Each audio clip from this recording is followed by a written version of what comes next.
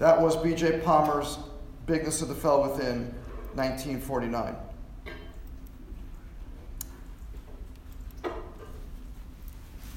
Someone who lived the life of a bigness of the fellow within is Dr. Jeannie Owen. She was my friend. She was my hero. She was my mentor. She's an amazing leader.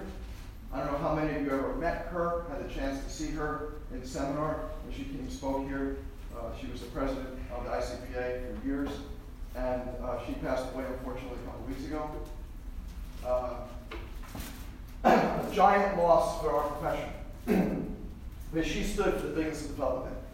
She fought for chiropractic for years. I had the first opportunity to meet her. I graduated from life in 1989. And in 1993, a seminar was beginning called New Beginnings and in New Jersey. And she did a Webster certification seminar. That was her big thing, is Webster. She did the Webster certification seminar in 1993 during this one New Beginnings seminar. As the first time I had a chance to meet her, and was amazed by her passion, by her commitment to chiropractic, her dedication to excellence. And she wasn't just like talking about the Webster technique and getting us certified. She was like passing the torch. You see, I had the good fortune in 1989, right before I graduated from this institution, when it was just a little building up over there. I had the good fortune of having Dr. Larry Webster, the founder of the ICPA, as my teacher. So he taught me the Webster technique, all of us, the Webster technique. And he was an amazing chiropractor. He founded the ICPA. He was just an incredible icon, another one of my heroes. But he unfortunately passed away young also in 1997. So Jeannie took the torch. Jeannie took the torch after Webster passed away in 97. And what is so important to understand about that is that when Dr. Webster passed in 97, the ICPA was just forming. It's a couple of hundred members, and people that were just starting seminars to educate people about the difference of chiropractic pediatrics and how it's not the same as regular chiropractic. And now, with Jeannie passed on, there are now 6,000 members to the ICPA. It is the largest non-political organization in chiropractic. And it was pretty much her efforts going around the world, teaching people about chiropractic, teaching people about how they can empower themselves. But one of the key things that she did, and what I love mentioning this kind of fact, is she empowered women. She wanted women to know that you could do this. She wanted women to know that you have the power to have a family and have a practice and have a great life. You didn't have to choose either or, right? You can do this. That was her gift that she told so many people, because she had 6 home births, right? 6 kids, all of them at home. Like, how amazing is that? And she had a giant practice, and she ran the ICPA. This is just, she's an amazing icon, right? And why am I bringing this up? Well, first of all, it's a pediatric class. But you know why I'm bringing this up? Because someone's got to take the torch. Right? Someone's got to take this torch. And it's got to be a young person who is ready and dedicated to go all the way. Right? There are so many chiropractors out there. I've been out practicing 30 years. This is my 30th year. I've seen so many chiropractors over the years who their main mission is like pay back student loans and like cave. I call it cave. You know what I mean by caving? Caving means like you go into your place, you build your own office, and you do nothing for the chiropractic profession. It's all about me, right? I pay my student loans, I take care of my patients, everything's me. You have this whole profession who really needs us to have an us attitude about taking care of the profession, and so few people do that. She took care of the profession. She took care of the profession. She took care of women in the profession. Who else is doing that? Right? We need more leaders out there, and it's got to be the young people. Right? When you guys graduate in a year and a half or so, when you guys go out there, I'm asking you guys, it's not just about paying back your student loans. It's not just about, like, what am I going to do to build my office? Sure, you want to build your office to a successful height, right? And I agree with that. And I've been practicing for 30 years, having a great practice, family practice. We'll talk about this as we go along. But that's not the point, right? It's called service, right? I am in service to something bigger. Something bigger than a paycheck, something bigger than student loans, something bigger than me and my own office. I am in service, right? I am serving the people, right? And that's why they keep on coming and coming and coming and coming. New patients.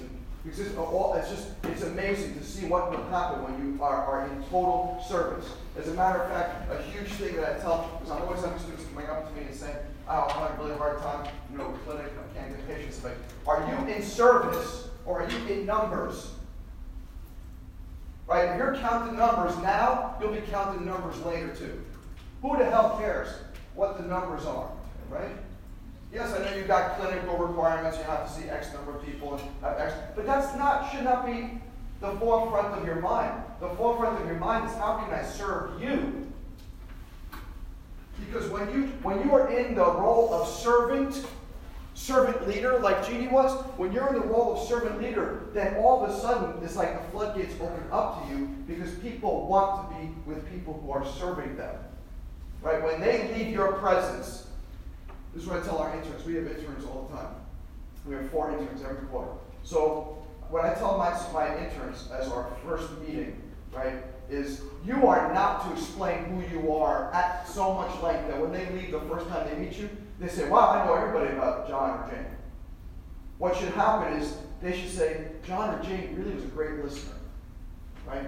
So someone's going to, like, the new quarter just started, so we have a couple new interns. So everybody's always asking, oh, so where are you from, whatever. So you say, oh, I'm from wherever I am. Where are you from? Where are you from? Talk about them. And then talk about chiropractic. It's not about you.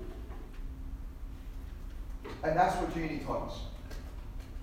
Jeannie dedicated her life to chiropractic.